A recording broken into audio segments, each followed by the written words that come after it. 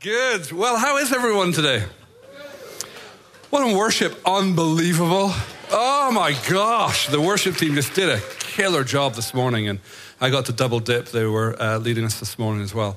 Let me just feast on you beautiful people. I've been preaching to an empty auditorium for weeks. With our school going line, I'm often in here, literally an empty room, me and Austin and a camera. So it's really fun as a teacher to be able to see live human beings, which is beautiful. I'm so excited to be with you. I've been really excited all week knowing that I got to be with you. And I want to start by telling you a dream. It's a dream I had almost 2 years ago. And to my knowledge, I don't think I've ever shared this dream publicly. In fact, I think I've only shared this dream with a handful of people, a couple of really close friends. But I felt like the Lord say, I would love you to share this dream. So at the early start of 2019, I had a dream, and I'm at R.T. Kendall's house. How many of you know who R.T. Kendall is?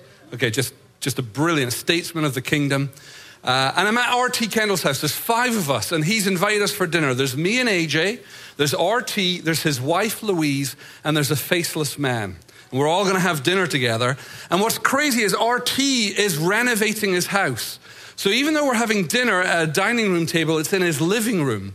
And the living room is being, tore down to the studs. He's remodeling, like I say. And if you know RT, he's a joker. Like he's like just non-stop practical joker. And so in the dream, he's pretending he's like some sort of, butler, or like he's got my chair and he's like tucking me in. And it's all very comedic, but in the middle of the dream, as he's tucking me in on the chair to seat me at his table, I am sobbing. Tears are pouring down my face. And I'm sobbing, and I remember looking down in the dream at my plate, and just tears are falling on all my dinner. And so then the scene changes in the dream, and I'm walking down the street, and I happen to bump into RT in the dream. And I say to RT, I had a dream about you. And he's like, what was the dream? And so I tell him the dream, and I said, RT, the strangest thing was, as you were tucking me in, I'm just bawling with tears, and no one asked me why I'm crying. So in the dream, RT says to me, well, why were you crying? And I said, I was crying because I know many good people, I know many kind people, I don't know many anointed people. And boom, like that, I wake up out of the dream, and in bed, for real, I am sobbing. I'm like in tears, my chest is heaving, I cannot stop crying, and such grief is upon me. And so I do my best commando roll out of bed so as not to wake Sleeping Beauty. And I commando crawl to my office. It's about 2 or 3 in the morning. I try and leave my bedroom as quietly as possible, and I sit in my office, and I just pour out my lament before the Lord. I'm just in tears, and I'm broken, and I'm grieved, and I'm just praying, and I feel so much sadness and so much sorrow about the lack of anointing on my life and the lack of anointing in the church, period. And I don't know what to do with it, so I do what I always do when I don't know what to do. I go to YouTube. You're installing shelves, you're like, how does this work? I'll just YouTube it. Well, I'm like, how do you get more power in the kingdom? I'll just YouTube it. And so I end up, till dawn comes up, just watching video after video of Catherine Coleman and A.A. Allen, just doing miracles and healing. And it didn't help, because I still felt sad. So for close to 2 years, I have been carrying this thought about the lack of anointing on my own life and in the church. And to be honest, it's been almost the sole focus of all my prayer and fasting over the last couple of years. And I'll be honest, I have felt heartsick at times with the lack of anointing. And I need to be careful.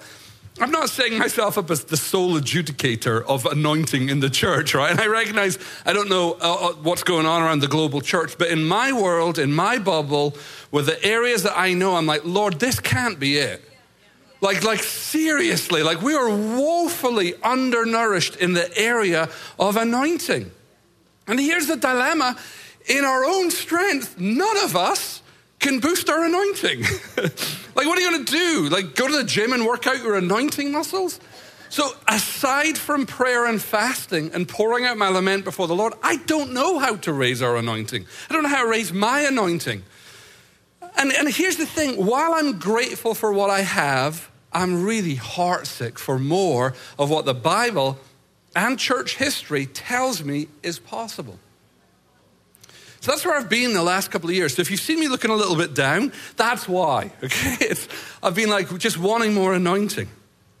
Recently, though, I've had a different thought. And I've had a different meditation, which leads me really to share with you all this morning. Instead of grieving what I don't have, I've been inspired by what I could have. I've been reminded of what I have had. I've been reminded of what I've seen with my own eyes. I've been reminded of my mentors and the stories that they've told. And I've been stirred in my heart to share and to practice one of my favorite teaching methods. You'll remember this from elementary school. It's show and tell. Jesus was a master in show and tell. I mean, he was an expert. One of the reasons his ministry was so successful was that he would demonstrate the kingdom and then talk about the kingdom. He would show and he would tell. One of my mentors, John Arnott, is an expert in show and tell. He would do all the time. Like everywhere I went, I traveled with John and Carol, his wife, for a year, and then continued to travel, AJ and I. And no matter where we went, no matter how dry the environment, I was just like, oh, this is going to be interesting. He would always do it. And so I remember the first time I ever saw John and Carol, before I knew them, it was in Belfast in Ireland, or Northern Ireland. I flew over to see them at a conference. And so far, so good. It was a church service like any other church service. We had worship. And then worship ended and they introduced John.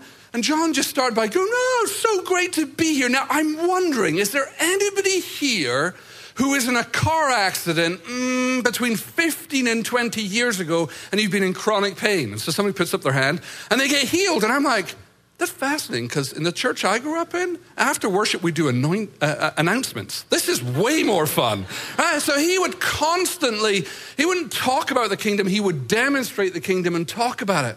And he would do it all the time, and he would inspire me to do the same thing. I was telling the first service, when I started traveling with John and Carol, I didn't know what I was doing. And I remember we were at a big conference, and in the middle of worship, John's like, hey, go up there and lead a healing segment. And I'm like, no. And he's like, why not? I'm like, because I've never led a healing segment in my life. You do it. And he's like, no, if I do it, like, the people won't learn anything. You go do it. I'm like, if I do it, the people will learn something, probably not the thing you want them to learn. He's like, it'll be fine, I'll coach you. And that was my introduction to healing. He'd like send me up, and on the front row, he'd be like, call out some words of knowledge. I'm like, I don't have any. And he'd, feed me words of knowledge, and we'd go for it. Here's what I'd love to do. I would love to, in the next couple of weeks, I would love for us to create some space in our service to practice being like Jesus, empowered by the Holy Spirit to do the will of the Father. Now, here's the thing. I don't know who's here, but I'm an amateur, right? So that means we're going to practice, we're going to learn, we're going to make mistakes, and it's going to be fun, and you'll find out why in a second. Okay, some of your faces are like, your idea of fun and my idea of fun, two different things. So you might be thinking, Alan, if you're sad about the lack of anointing, what threshold of anointing would you be happy with? To which I'd say it's a brilliant question, and one that's answered in Scripture. Turn with me to Acts chapter 10. If you've got your Bibles, please bring your Bibles, even if it's on a phone. I mean, not even, like all my Bibles are electronic. It's not like the paper versions are more anointed. So pull out your Bible, Acts chapter 10, verse 38. I want you to follow along with me in Scripture, because we need our standards set by Scripture, or we slowly deteriorate to nothing. All right, Acts 10, verse 38. I'm kind of jumping in here. It says this, description of Jesus' ministry on earth. God anointed Jesus of Nazareth with the Holy Spirit and power, and he went around doing good and healing all who were under the power of the devil, because God was with him. That is the standard I am looking for. Jesus went around doing good. The Gospels record what that looks like. And healing all who were under the power of the devil. That is the look I want us to be going for in this season. How did Jesus accomplish those things? Well, the passage tells us. It says God anointed him with two things, with the Holy Spirit and with power, which is wonderful. Excuse me. casting out the demonic spirit of a runny nose. God anointed him with two things, Holy Spirit and power. And then did you notice the little extra thing at the end? God was with him. Now, this is good news, everybody, because we've got two of the three already. Right? We're born of the Spirit if we've given our lives to Christ, and hopefully we're filled with the Holy Spirit. And we know that God is with us from Scripture. So what's our missing ingredient? Power. I am sorely lacking in power. Maybe you've got all the power you want. I suggest you might not. I'm not trying to be rude or funny. I'm just trying to prove a point. I think we all agree. Could we be in unison about the desire for more power as a church? Amen. Now, some of you might be saying, yeah, Alan, I hear you love the passion, love the enthusiasm. Pink looks amazing on you. But one tiny objection, that standard is not fair because it was Jesus who's God. He had a pretty big advantage over the rest of us. To which I'd say, I hear you. I really do. But your objection does not line up with Scripture. Now, what's our standard? Scripture. Not our experience, not our opinion, not our case history, but Scripture. Turn with me to three passages of Scripture. We're going to do them one at a time. Turn with me to 1 John chapter 14. And I want to read you Jesus, his own words, talking about his expectation for you and I. He says this, very truly I tell you, whoever believes in me will do the works I have been doing. Oh, snap, right there. If you're a believer in Christ this morning, you say amen. Amen. Your standard set by the Master himself is that you would be doing the works that he did. That pretty much excuses us from that, well, I'm not him, therefore I don't have to do it. In fact, if you keep reading, Jesus raises the bar. Very truly, I tell you, whoever believes in me will do the works I've been doing, and they will do even greater things than these, because I'm going to the Father. The Father is like, or Jesus is like, hey, everything you saw in me, my ceiling is your floor. I don't think that got big enough. Amen, or yeah, or somebody wave a hand at me. What Jesus demonstrated for us is the ground level that he expects us to be walking in. So when you compare that standard to what we're walking in, could you see why I was depressed for 2 years? Some of you are like, I don't know. Well, keep reading.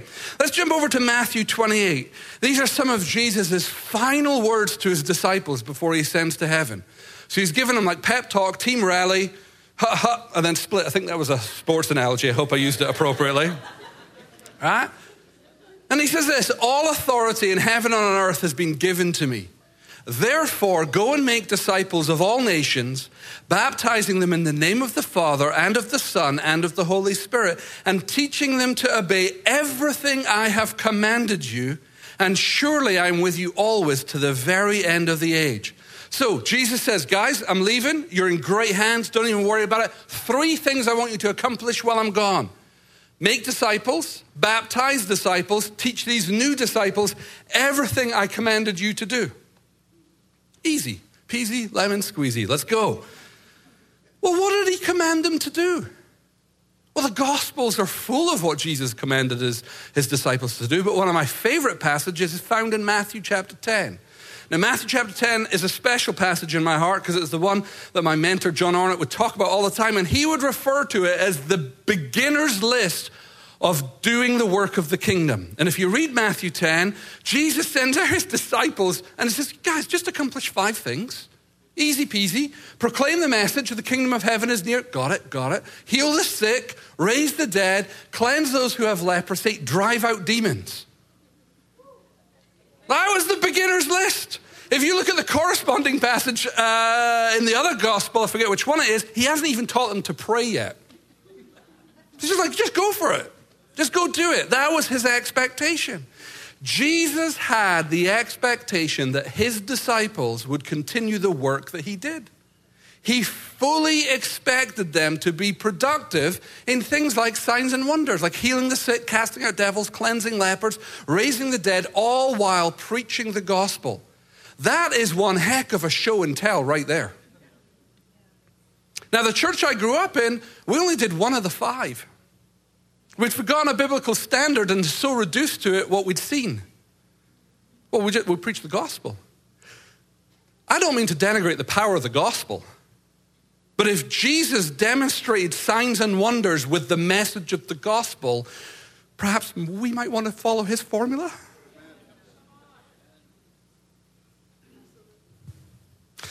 I love that Jesus makes no contingency for those who are not the Son of God. Right? Like in that passage, he just fully expects them to do everything he did. And he says, as if like covering the bases in case they're like, yeah, but you're the Messiah and we're not. He says, I will be with you always, even to the very end of the age. Right, you ready for a twist in the plot? Well, I'm not moving on until you are. It would be impolite. Are you ready for a twist in the plot? Look at Philippians chapter 2, verse 6. This is Paul talking about Jesus' approach to his ministry on earth. Right? Paul's writing that for a benefit of us, the churches in Philippi, but also for us. Paul writes this, talking about Jesus, who, this is Jesus, being in very nature God, did not consider equality with God something to be used to his own advantage. Rather, he made himself nothing by taking the very nature of a servant, being made in human likeness. Paul points out something fascinating about Jesus' time on earth. He said, though Jesus is God, he didn't consider that equality with God something to be used to his own advantage. Instead, he made himself nothing, becoming like a servant, being made in human likeness. What Paul is saying here is even though Jesus is God, when he was here on earth, he didn't take advantage of being God, but instead chose to operate with the limitations of mankind and chose to be subservient to the Father. Are you following me? Right? So the notion that we're like, oh, well, that was just Jesus and he's like an A student and so we can't possibly expect to have the same results. Paul's saying, no, you've misunderstood how Jesus operated. Now, listen very carefully. I'm not saying that Paul is saying that Jesus stopped being God while he was here on earth. Jesus was fully God and fully man on earth, as he's fully God and fully man right now. What I am saying is that he deliberately limited himself, or as Paul puts it, didn't take advantage of being God, so that in asking us to do what he did, he didn't cheat. Rather, he demonstrated for you and I what it looks like for a human being to be under the servitude of God, partnering with the Holy Spirit. Do you see how the level field just got real simple? Stay in this passage for a second, because Paul uses lots of interesting phrases here. This phrase here about where Jesus made himself nothing. One of the Greek words behind that phrase is kanao, which means to divest oneself of one's prerogatives.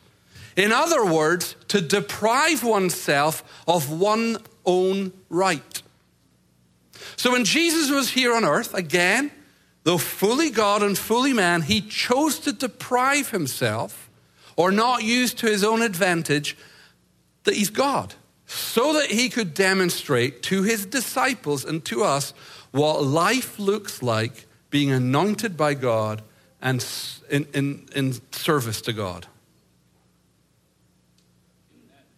Now, some of you are scrolling through your Bibles right now going, that's some pretty big claims. You better have some pretty good receipts for that statement. And I do. I've got the words of Jesus. Turn with me to John chapter 5. John chapter 5. You won't find John chapter 5 on Instagram, just to help you there. You might need to switch back to a different app. You're so mean. We've all been there, okay? We've all been there. Just walk in the light as he is in the light. If anyone claims they weren't on Instagram, they're a liar and they live in the dark. Okay? John chapter 5, the context, I'm going to start reading about verse 16. The previous verses of verse 16, Jesus is doing what he did. He's going around doing good, healing all who are oppressed by the devil. In this particular situation, he's healed a lame man, something nobody's done before. And he heals a lame man, but worse, he did it on the Sabbath. Ooh. So we pick up the story in verse 16, John 5, verse 16. So Jesus, because he was doing these things on the Sabbath, that's healing people, the Jewish leaders began to persecute him. In his defense, Jesus said to them, my Father is always at his work to this very day, and I too am working. For this reason, they tried all the more to kill him. Not only was he breaking the Sabbath, but he was even calling God his own Father, making himself equal with God. Oh, I love that. It's set up perfectly for the point I'm going to prove. Jesus is just demonstrating, hey guys, you think that's bad? Actually, I'm God. Like, you think it's bad that I'm healing people on the Sabbath? You know, you got your robes in a twist about that. Wait to hear this one. Me and my Father, we're the same. With that as the context, Jesus asserting that he is God. He has equality with God. Verse 19, he says this. Jesus gave them this answer. Very truly, I tell you, the Son can do nothing by himself. Well, how can that possibly be? He's God. God's not limited. God can do whatever he wants, whenever he wants, unless he chose to make himself nothing, humbling himself as a servant and becoming obedient. That's exactly what he says. Keep reading. Jesus gave them this answer. Very truly, I tell you, the Son can do nothing by himself. He can do only what he sees his Father doing, because whatever the Father does, the Son also does. John 5:19, Jesus demonstrating that it wasn't just talk, it was walk. He didn't just say, oh yeah, I came to be subservient to my Father. He demonstrated and proclaimed it. And all the miracles that he did, he's like, it's not me. I can't do anything of myself. I'm just doing what I see my Father doing.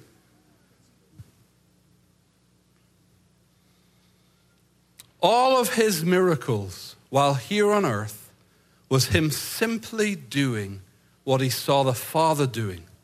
Because God anointed Jesus of Nazareth with the Holy Spirit and with power. And he went around doing good and healing all who were under the power of the devil, because God was with him. We're right back where we started.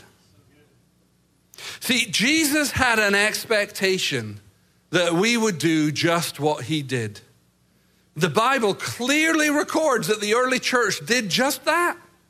And church history describes individuals who did just that also. And we've got many, many contemporary examples of people in our lifetime who did just that. My sadness is that often the individuals who were doing it, their power was compromised by their sin. I'm not poking holes, right? Like I'm not over here with no power going, well, the people with power. I'm not saying, it's just an observation. I remember Paul Cain, one of the greatest living prophets, he said, to the church without mixture, God will give power without limit. That's the look we're going for, people. See, my sadness, and dare I say it, the Lord's sadness, is that there's far fewer people doing so.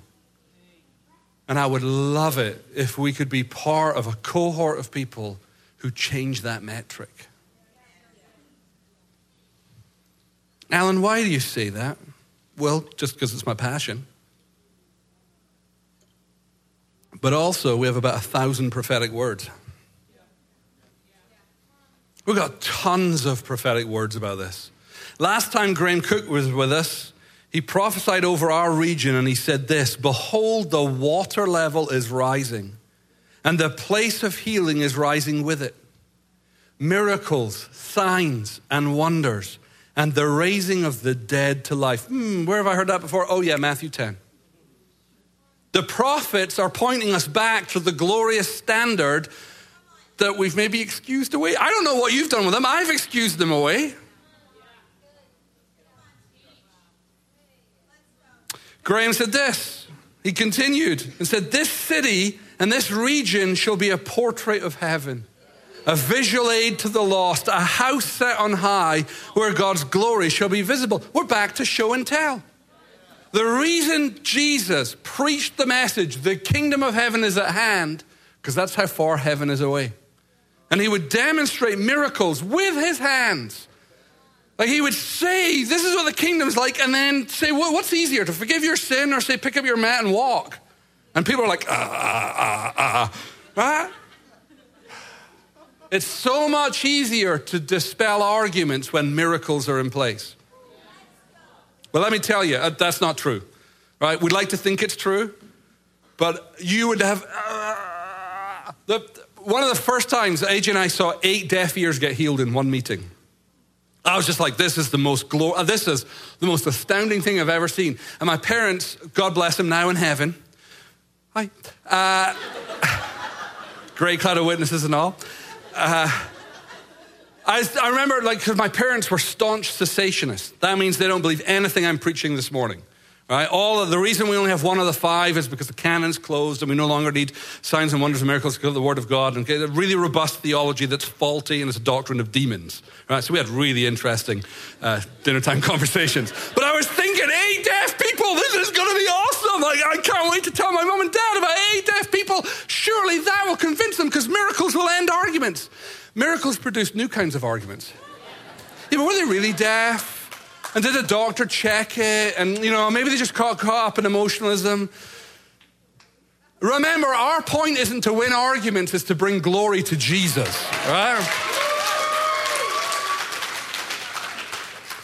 Mark Dupont, who's going to be with us in 2 weeks' time, said this: there will be a lot of significant wonders this year. I don't know about you, but 2020 so far, my miracle count and my sucketh count, I need some counterbalance. And so we've got 2 more months. Mark, they better be chock full of miracles, okay? Because I want to see it.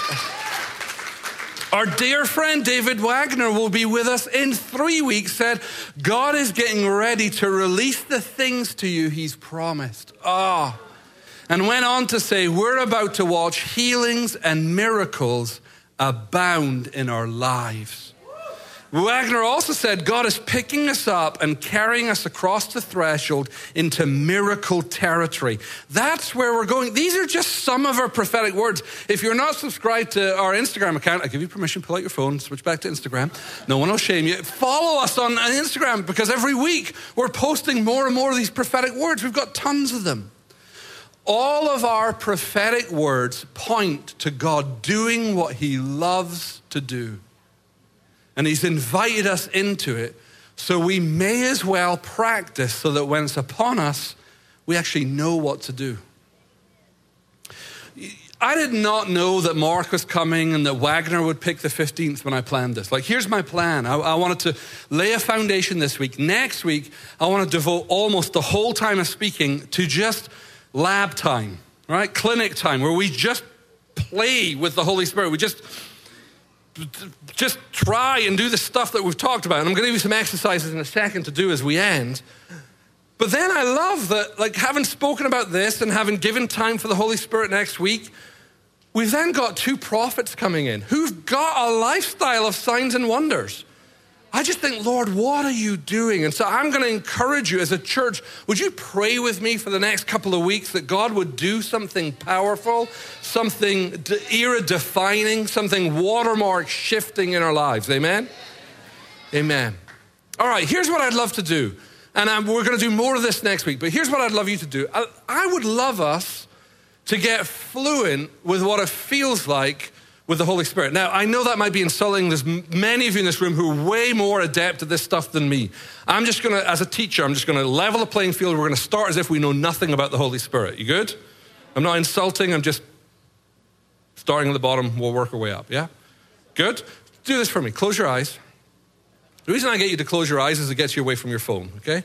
You can't be with the Holy Spirit and with your phone at the same time. I'm sure you can, all right? Close your eyes and hold out your hands like you're going to receive a gift. Right? Now, there's no magic in neither closing your eyes or holding out your hands, but I want us to devote our attention to the Holy Spirit. And here's what I'm going to do. I'm going to pray. The Holy Spirit is already here. He doesn't need a prayer to show up. But what I'm doing in effect is I'm just like, Lord, I'm letting go of the reins. This is you. Would you speak to me? Where do you want to go? So we're going to start with, Holy Spirit, would you just come into the room in a new way right now? Lord, I thank you for your omnipresence, but we're now asking for your manifest presence. Oh, Lord, we love your presence. Oh, Lord, you're so good. There's no one like you, Lord. Whoa. You know, in Matthew 10, after Jesus gives his disciples the 5 things, he says to them, freely you have received, freely give. Or freely give as you've freely received. The reason I'm getting you to sit in stillness and let the Holy Spirit wait upon you is so that you have something to give away. Does that make sense? You're going to fill yourself up like a vessel with the Holy Spirit just as you're waiting. Now, let me talk to you about what it feels like with the Holy Spirit is upon you. Okay? So the reason I got your hands up, is you're just in a receiving posture. Now, I'm going to call out a bunch of things. You're all different. If I had essential oils out here and told you to sniff about 12 of them, some of you might, I really love that. Others of you might no, I don't like that at all. So too is with the way the Holy Spirit shows up on you. For some, it will be like this. For others, it won't be like that. And so let me just call out some stuff. So, whoa. Oh, Holy Spirit, it's so good. Oh. So as you're waiting, some of you, you'll feel the Holy Spirit in your body because you're a vessel of him. So how many of you, and don't lie, right? How many of you feel something in your feet? Either tingling, heat, electricity. Put your hand up so I can see. Okay, so a handful of you. How many of you feel something on your hands just as you're sitting waiting? Wow, lots of you. Okay. Whoa, how many of you feel, no matter where it is in your body, heat? How many of you feel cold, like a breeze is upon you? How many of you feel like electricity, like buzzing? Zzz. Okay, a bunch of you. I want you to pay attention to when that happens without your permission. Like right now, I'm posturing you. It's very clinical. Pay attention to when that happens. How many of you, there is no shame in answering this question, how many of you felt absolutely nothing? Okay, let me speak to you. So important that you do not get discouraged. John Arnott, who's one of the finest practitioners I know in flowing in the Holy Spirit, feels nothing. Carol, you can sneeze at her and she's on the floor, like in the third heaven. John feels nothing. I said, John's undiscouraged. He's like, Alan, I've just learned that it's all by faith anyway. Like the tingling gives you faith. Okay, you're here. I know he's here. He's just proved himself faithful time and time again. 4 years. And I don't mean to indicate that if you wait years, finally you'll feel something. Feeling is not the important part. Obedience is. Okay, so if you feel nothing, congratulations, you get to exercise faith a different way. Right? 4 years, I thought I was I'm the founder of Lamppost Ministries because when the dust settles, I'm the only person standing going, do I have a pulse? Is this thing on? So, whoa, okay, whoa. Lord. Okay, so let's do this. Just increase your presence, Holy Spirit, in the room. Just keep coming, Lord.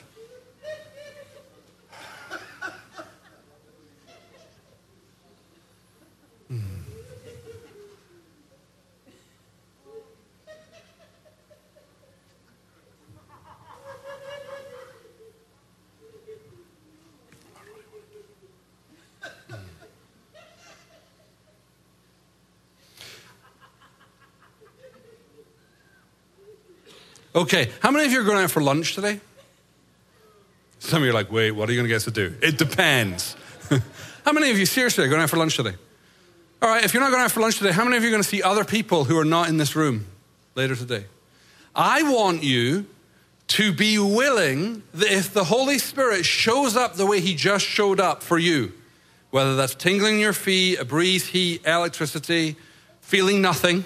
You're like, I'm feeling nothing. This must be the Holy Spirit. Gotcha. I want you in that moment, right? Because the Holy Spirit is in you for you, but he's on you for others. So if he comes upon you, it's so that you can freely give as you freely receive. Does that make sense?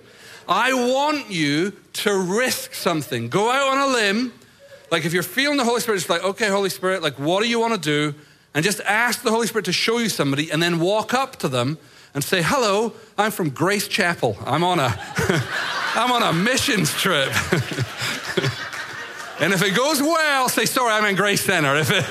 You have to hightail out of there. I mean, it was a mistake, slip of the tongue. Okay, sorry, Steve. Sorry, I apologize. But I'm serious. The Holy Spirit is on you for somebody else. That makes sense? Next week when we come back, we're going to just open it up and see what the Holy Spirit wants to do with some playtime. But this week, please, I implore you, would you pray for a massive outpouring in our lives collectively that changes the world and brings to fruition the prophetic words that have been prophesied over us for 20 plus years. Amen? Can I pray? And I'm going to ask Matt to come up. He's got some amazing words of knowledge, and we've got a ministry team who are just also going to be filled with the Holy Spirit. So Father, I thank you that it is your good pleasure to give us the kingdom. It's not something we strive for. It's something we align ourselves with. Lord, as we're hungry, desperate people, Lord, desiring more of your power, Lord, that signs and wonders would follow the preaching of the word. Lord, I ask that you would back up your word with signs, wonders, and miracles, because it is your good pleasure to do so. Lord, I thank you for us being here. We bless Pastor Jeff and Pastor Becky at home. Lord, we bless everybody here who needs a miracle, Lord, that they would get the miracle. We bless Wagner, Lord. May he just have so much energy he doesn't even know what to do with it. And Lord, these next couple of Sundays that we're together, Lord, we devote to you. Would you do something astonishing for your glory? In Jesus' name, the people say, Amen.